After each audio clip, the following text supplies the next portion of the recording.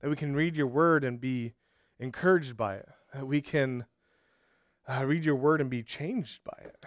Thank you, Lord, for everything you've done and what you continue to do in our lives. Lord, we pray right now that you bring this word that we read and we expound upon to life in our lives, so that we can follow you, we can know you, we can love you. I pray all those things in Jesus' name. Amen. Seeing is believing. We've all heard this phrase, right? We probably all have used this phrase or even live and operate our life by this phrase. If my son claims he can do something that he's never done before, my response is usually, show me. If someone is trying to prove an argument that I don't believe them, my response is usually, prove it, which is really just an adult way of saying, show me. In so many areas of our life, seeing seems to be believing. We feel that if we can see something, if we can really get our hands around it, that we can believe in it better or stronger or more sure. But what happens when we take that thought, seeing is believing, and bring it to our faith? Well, there seems to be immediate kind of tension there, because the Bible tells us that faith is having assurance of things hoped for and a conviction of things unseen, that so many times we can't see God. We can't see what he's doing. We can't see how he's working in our life. And so how does this idea that seeing is believing work when we come to God? And usually, if you're like me, it works like this. We start dreaming and wishing that we were back when Jesus walked the earth and said, man, if only I saw him do what he did. Or if only I saw him feed the 5,000 and heal that guy or heal this woman. If only I saw that, I would believe more or better or surer. But is that really true? If we saw Jesus do what he did, would we believe more than we do today? Well, I think that we can see a little bit of the answer in John chapter 4, starting in verse 43. So if you have your Bibles, please open up to John chapter 4, starting in verse 43. If you don't have the Bibles, don't worry. It'll be on the screens up here that you can follow along. It says, after 2 days, he departed for Galilee, for Jesus himself had testified that a prophet has no honor in his own hometown. So when he came to Galilee, the Galileans welcomed him, having seen all that he had done in Jerusalem at the feast, for they too had gone to the feast. So he came again to Cana in Galilee, where he had made the water wine. And at Capernaum there was an official whose son was ill. When this man heard that Jesus had come from Galilee to Judea to Galilee, he went to him and asked him to come down and heal his son, for he was at the point of death. So Jesus said to him, unless you see signs and wonders, you will not believe. The official said to him, sir, come down before my child dies. Jesus said to him, go, your son will live. The man believed the word that Jesus spoke to him and went on his way. As he was going down, his servants met him and told him that his son was recovering. So he asked them the hour when he began to get better, and they said to him, yesterday at the 7th hour the fever left him. The father knew that was the hour when Jesus had said to him, your son will live. And he himself believed, and all of his household. This was now the second sign that Jesus did when he had gone from Judea to Galilee. A point of this passage that I think we can apply to our lives is this: growing faith is an informed faith. This is the idea that we see this happening when Jesus encounters people, is that they are informed. They see him for who he is. He teaches them. He shows something about himself, and so their faith grows. And the funny thing is that miracles are really not the thing that grows someone's faith. It's knowing Jesus, interacting with him, learning from him, that grows someone's faith. And we see this comparison in this passage, that people would flock to Jesus and they would see the great things he did, but that's not what changed lives, but rather just knowing Jesus is what changes lives. And that's true for us as well. Growing faith is an informed faith. But when we come to this passage, let's put it in its context, where it falls within the book of John. For this passage is really about a comparison between two types of people. Where we start in verse 43, it says, after the 2 days he departed for Galilee. And this picks up the story that we talked about last week when Jesus was traveling from Judea to Galilee, and he had to go through Samaria. And he ends up having that conversation with the woman at the well, and he stays there for 2 days. And so this is just picking up the same kind of story. After those 2 days, he finishes that trip.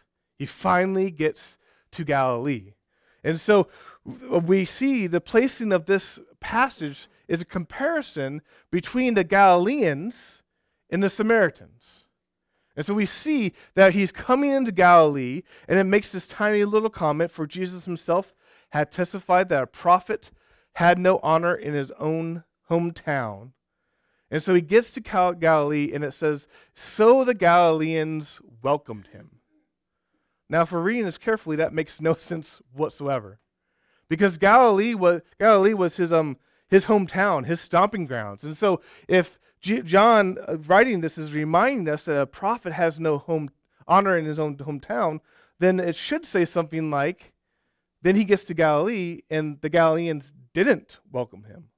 So what is this telling us? Well, if we look deeper and we see how it's talking about how they welcomed him because they had seen all that he had done in the feast in Jerusalem. We see it starts making more sense. They're not welcoming him as a prophet.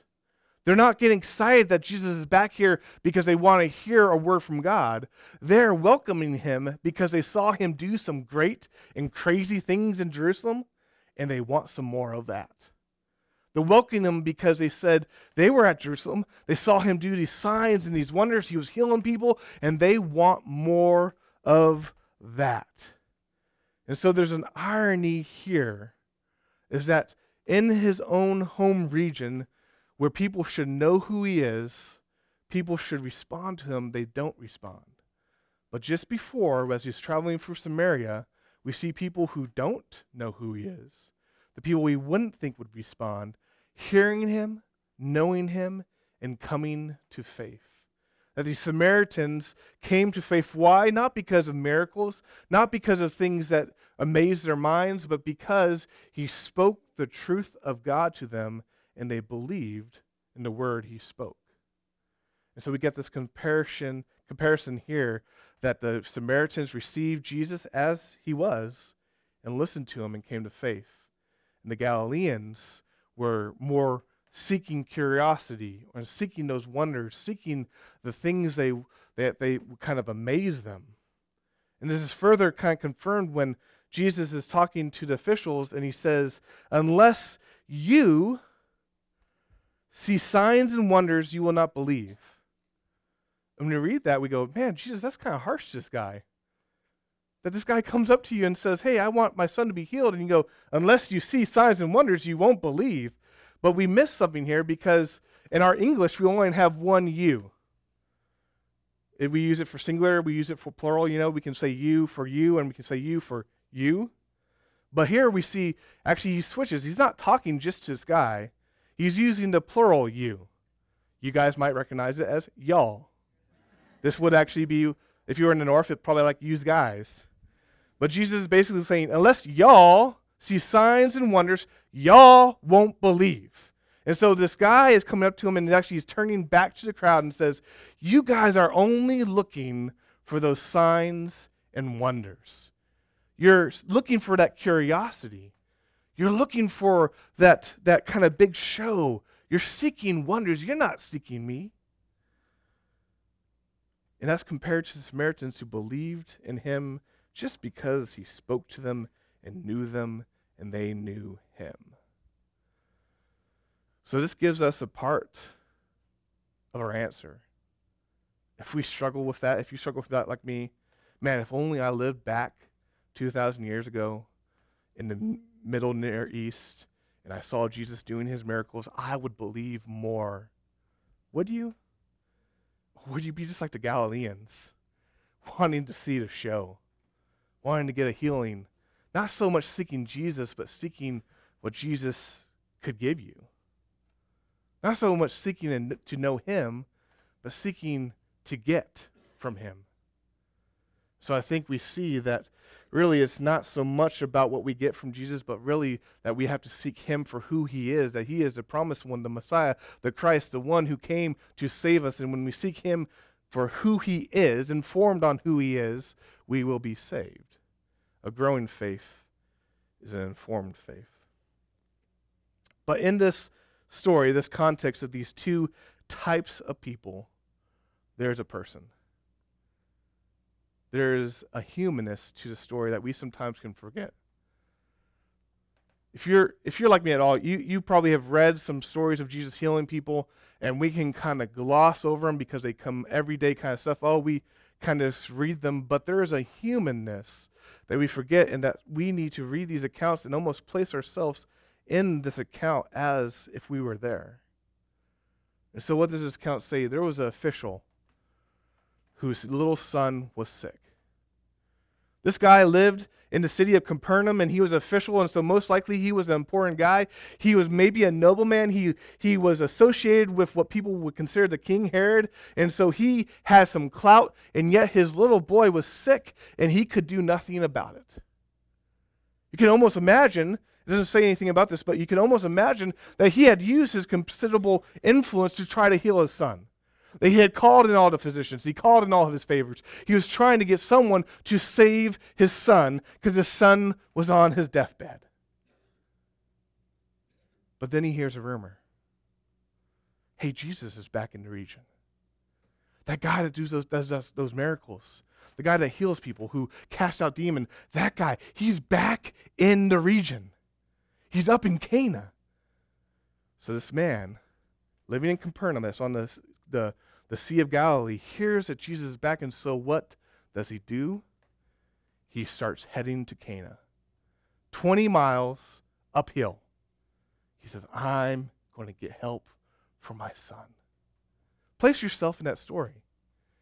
If your son, your child was sick, wouldn't you get up and start heading to Cana? If you had exhausted all the ends to maybe help heal your son, wouldn't you be running to Cana? Because when I put myself in that story, that's what I'm doing. I, out of shape as I am running up those 20 miles to Cana. I'm going to be coming into Cana, gasping for breath, a cramp in my side, stumbling just to get to Jesus. Because he could possibly, maybe heal my son. He had a desperation that made him actually open for God to work through Jesus in his life. I can't help but think that this is the same desperation we need to feel every single day as we are going through life, knowing we can't do this. We should be running after Jesus, gasping out of breath, saying, I need you. I need you to help me. I need you to heal me. I need you to be in my life. I need you to do what you're doing. I need you. For something bigger than just making my son well, for something bigger than just maybe making my life easier, I need you, because without you, Jesus, I am condemned to die, isolated and alone, away from my God. I need you, Jesus, to bring me back to where I was made to be. When we catch who Jesus is, that's what we do. We run after him, seeking him because we know that he can help us, that he can heal us, that he saves us. So we see this man, he runs to Jesus so that his son can be healed. This is the first healing we actually see in the book of John, and so I just want to take a quick moment to talk about Jesus healing the sick people, the people in his life, because we see it throughout the Gospels, and we should be amazed by it. We should be encouraged by it. It should be something that gives us hope. We see Jesus being the king over even the sickness and the badness and the pain of our life that Jesus can heal. But if you're like me, sometimes you can read these accounts of healing and you get a little jaded. And you go, yeah, Jesus was doing that back then, but he doesn't seem to be doing that in my life right now. If you're like me, sometimes we can see these passages of healing and we can even cry out, why not me? God, why don't you heal me. I know Jesus. Why don't you heal me? Or why don't you heal my parent that is ill? Or why don't you heal my child who here, or that friend I know who's going through that pain? Why don't you do that? And I'm willing to bet we can all put ourselves in that situation where we're asking that. I can go personal because I've done this in my own life at times where I hesitate to share because I know so many people have many more severe problems than my own. But when I was in junior high, I started having chronic migraines, and there would be times when I would be curled up in my bed, and just through tears, I would be begging God, just take the pain away. But he didn't. I still get headaches, migraines. He still doesn't take the pain away. Medicine does. That's pretty nice. Sometimes. Why wouldn't he hear me? And I even had a dad that ran the proverbial 20 miles as a neurologist and basically tried every single thing possible. Why? Why? Not me. Am I supposed to take my personal circumstance and look at this and become jaded and say, well, maybe Jesus couldn't heal me? That's impossible. For I know who Jesus is. He's the Lord of the universe. At a word, he spoke the cosmos into place. I know who he is. He totally is within his power to do that. Am I supposed to say, no, maybe it's just because he doesn't love me? How absurd is that? For I know the reason why he came, to pour himself out, to save me on the cross, that we can read the scripture and know the truth, that we can cast all of our anxiety on him because he cares for us. So what do I do with this? And it's a tough question. It's a tough question, but guess what? Jesus can handle our tough questions. God can handle our tough questions. We'll struggle with this, and we got to apply the Bible with this. But the fundamental thing is, when I struggle with that, we have to be reminded for why Jesus came and know this one monumental fact, that he has healed me. Maybe not from some pesky migraines, maybe not from a disease I will contract later in my life. He has not healed me maybe from those things, but he has healed me from a far greater and more grievous and deeper problem. He has healed me from my sin. And I think we lose sight of that because we are so entrapped in these bodies, and we think this is it and all of it. But the deepest problem, the greatest problem you can ever have in your life is that you are a sinner estranged from God, and yet Jesus enters your life. He takes that sin away from you. He makes you whole again, and he purifies you before the sight of God, and he brings you into God's presence, and he's going to bring you into God's kingdom at the end, and he's going to make you whole and complete and new, and that is far greater than any physical healing that might happen now. Not only that, but because I know that Christ has saved me, I know that I will be healed. That maybe it would happen now. I believe God could heal us of our diseases right now. It could happen now. But if it doesn't happen now, guess what? It will happen when I am called home or when he returns again. That there will be a time when I stand before my God in my new glorious body that he has given me in a new heavens and new earth, and there will be no more pain. Every tear will be wiped away, and I will be complete and whole and almost have no more memory of that anymore, and have glorious contact with my Father as Christ has given me. But until that day, I hope, I pray, I trust, and I know that God uses all for his glory. All the pain he uses for his glory, all the sickness he uses for his glory, all the joys he uses for his glory. And it boggles the mind to think about it, but yet it drives me to my knees as I praise him that he uses all of this life that he's given me for his glory. And it brings me to a place of worship. So in the midst of the humanness of the story, this official, gasping for breath, heal my son, we also see something about Jesus in this story. We see his power and we see his compassion. We see his power, that he is able to heal. He heals his official sons not by going and placing his hand on the official sons, not by doing that, but what does he simply do? He speaks. He says, go. Your son will live. He shows his power in his word, and I love this because as Hebrews 1:3 says that Jesus actually keeps the whole universe, upholds the whole universe by the power of his word. It's that same word that's now going out and hitting this young boy and healing him from his deathbed. I love this because there is no range limit in Jesus' power. He owns it all. He is over it all. He controls it all. That Jesus, when he says something happens, it happens. That if we believe the book of Colossians, we know that even at the beginning, when God spoke the heavens and the earth into being, he spoke it in through the being through his word, which is the Son, and that he made everything. He upholds everything. Everything is sustained by him. And so when Jesus says, go, your son will live, that son becomes better and is healed. We see his power of this Jesus. Marvel at this Jesus and know his strength.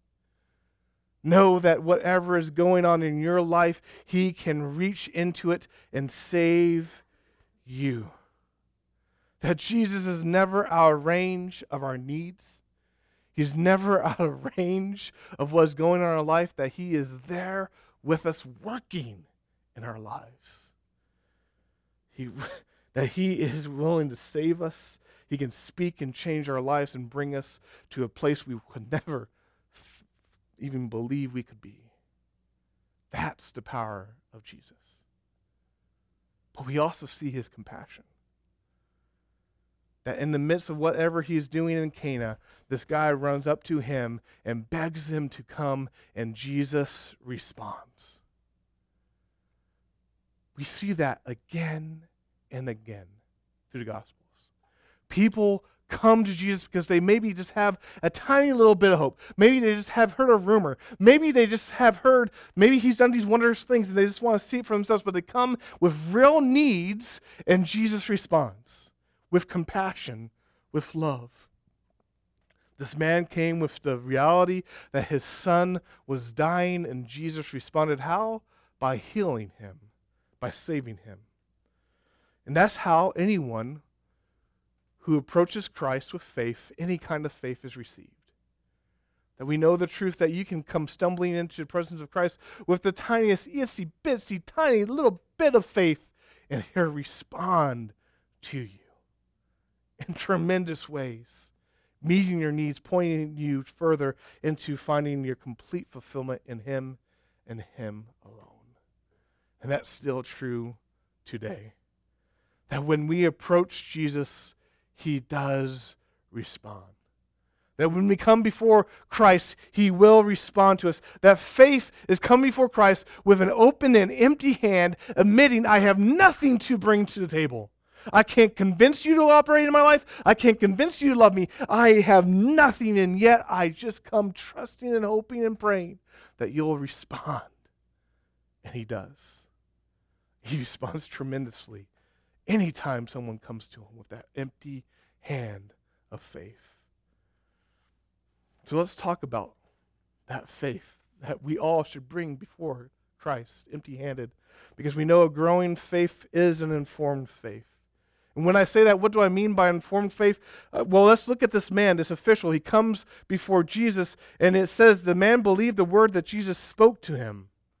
This is a pattern we see again and again through these stories, that people heard Jesus and they believed what he spoke, and that was the kernel, the beginning of a transformation in their lives. We saw in the Samaritans, right before this story, it says that the many more believed because of his word. And so we see that faith is an informed faith. It's knowing Jesus. It's getting to know how he works in this world. It's getting to know how he works and saves us and is working in our lives. And so we see this pattern that people, they go to see Jesus, they hear Jesus, they meet Jesus, and they come to know Jesus for who he is. They hear his teaching, and that is how they come to faith in him.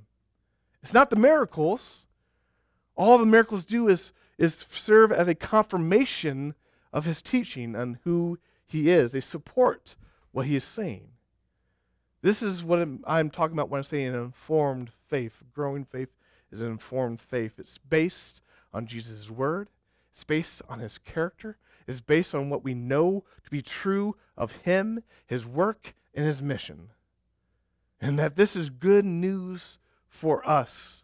For we have his teaching. We have his word. We have his mission laid down for us. And so when we look at these people back then that walked around with Jesus and they heard and spoke with him, and we might long for that, we have the complete revelation of God in our hands that we can read and know him, and we can have the exact same informed faith that they had.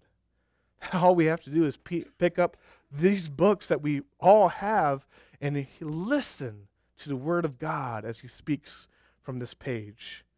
That growing faith is an informed faith. But there's also a warning here about our faith. We should not be like the Galileans who welcome Jesus just because what they get from Jesus. Sometimes I fear we can become like those who are just seeking the wonders, seeking the healing, seeking the things that we might get. Maybe in our time it translates to seeking that experience of a spiritual high or feeling good about yourself. And experiences are not bad, no, in and of themselves, not at all. But when we make them the ultimate rule, desire, or decision decider in our lives, then we end up not so much following Jesus, but following what we can get from Jesus. And that can seem like a subtle shift, but we end up following pretty much what we want in our life, not so much as the one who gave us life. And so we need to be careful and say, no, our faith is an informed faith. It's one based on who Jesus is and what he has done for us, that we know through his word. That is an informed faith that, yes, we'll have highs because we realize the great and glorious truths that the maker of the universe loves us as his own kids, and it can't get higher than that. But yet, so much of the Christian faith is more washing dishes, doing carpool, and going to work on every day than the mountaintop high experiences. And Jesus is there present with us in those things as well. So much of our faith is knowing him and how he has called us to live in response to what he's done for us in all the minutia that is life. And that happens when we have an informed faith. We know that we have a need, and that's for him to save us, and he does that, and he brings us step by step along the way. A growing faith is an informed faith. So if our faith is informed, it should be growing. And I love looking at this official and seeing how his faith grew. Because we can go back to that humanness of the story and we see it. That he hears a rumor about Jesus and has some sort of hope. It's that little kernel. Maybe Jesus could do something about this. Maybe Jesus could heal my son. It's probably more an act of desperation than any true lasting faith. But he says, I'm going to go and see if Jesus can do something about this. And so he goes to Jesus and he says, Jesus, you got to come with me. You have to come with me. And we see there he's still seeing Jesus as this kind of a faith healer, this miracle worker. He's not quite grasping the picture of who Jesus is. And we see this because there's actually another miracle of Jesus healing someone in the exact same region in Capernaum when someone comes to him, a centurion in Matthew 8, and I think in Luke 7, a centurion comes before Jesus and says, hey, my servant is ill. Please heal him. And Jesus is like, all right, let's go. And the centurion, this Roman soldier, over 100 people says, no, wait, we don't have to go anywhere. For I am a man of authority, and I recognize a man of authority in you. So if you would just say he be healed, I know for a fact he would be healed. And Jesus says, marvels at this and says, I've never seen such faith in the people, in my Jewish people, as I see in this centurion. And so compared to this guy, this official is not getting it. He still wants Jesus to come with him. He demands it twice. Come with me. Come with me. My son is on the deathbed. And so we see it's not quite a believing faith, but yet Jesus speaks to him and says, go, your son will live. And this, it says, the man believed the word Jesus spoke to him.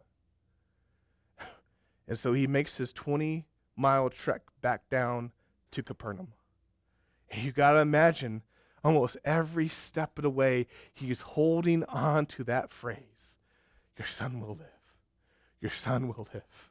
Your son will live. He's trusting in the words of Jesus little by little. He's saying, this is all I got. I have nothing else. Your son will live. Your son will live. He's making his camp because it's probably a 2-day or a day-and-a-half trip at night. And he goes, your son will live. He's kind of lulling himself to sleep that night, thinking the words of Jesus again and again, your son will live. And he gets up the next day and he continues on to Capernaum and he meets his servants. And what do his servants tell him? Your son's alive. Your son will live. And he goes, when did this happen? And they say, about the 7th hour, which is 1 o'clock in the afternoon. And he goes, that's when Jesus said. That's exactly when Jesus said to me, go, your son will live. And we see also in his faith that was just a kernel of faith that was just holding on to these words of Jesus and trusting that maybe they'll be true, start growing and growing because he sees it was true. My son is alive. My son will live. We see how his faith, now informed with the reality, the truth, and the trustworthiness of Jesus' words, starts growing and growing. And then it says he went home and his whole household believed.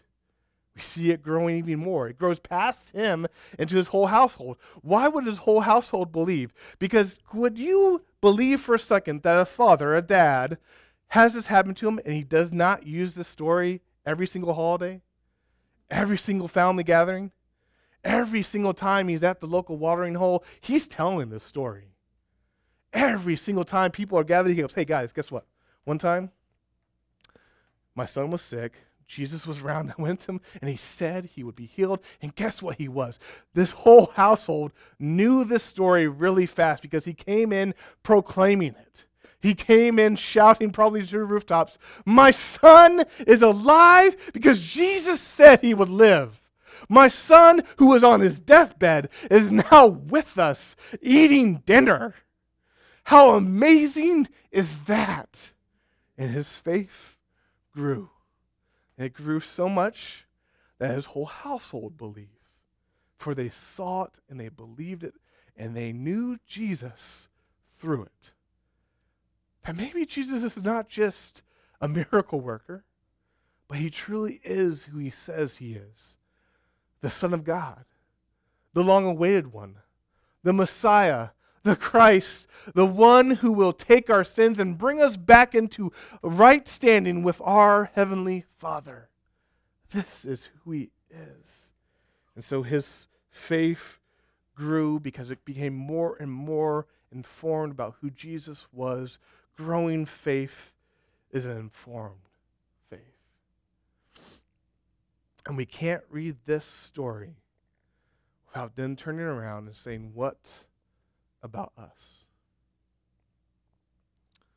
For when we read this story, we really just see who Jesus is and that he reaches into the humanness of any situation that confronts them and he meets them where they are. He provides for their needs and he points to who he truly is.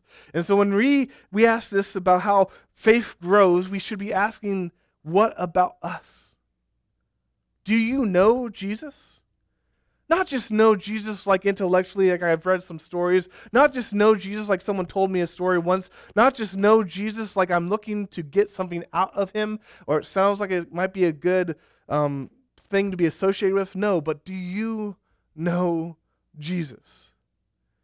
Have you realized your need that without him, you have no hope here? Without him, you have no hope when you stand before God at the judgment time. Without him, you have no hope for any meaningfulness here in a fleeting life. Without him, there's nothing. Have you realized your desperation and need and gone and known him for who he is? Do you know Jesus?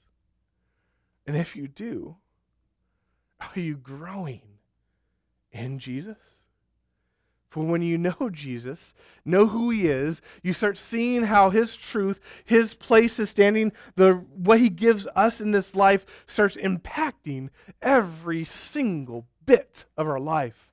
Doesn't make it easy. Doesn't make it flat and nice and a flower parade or whatever that is.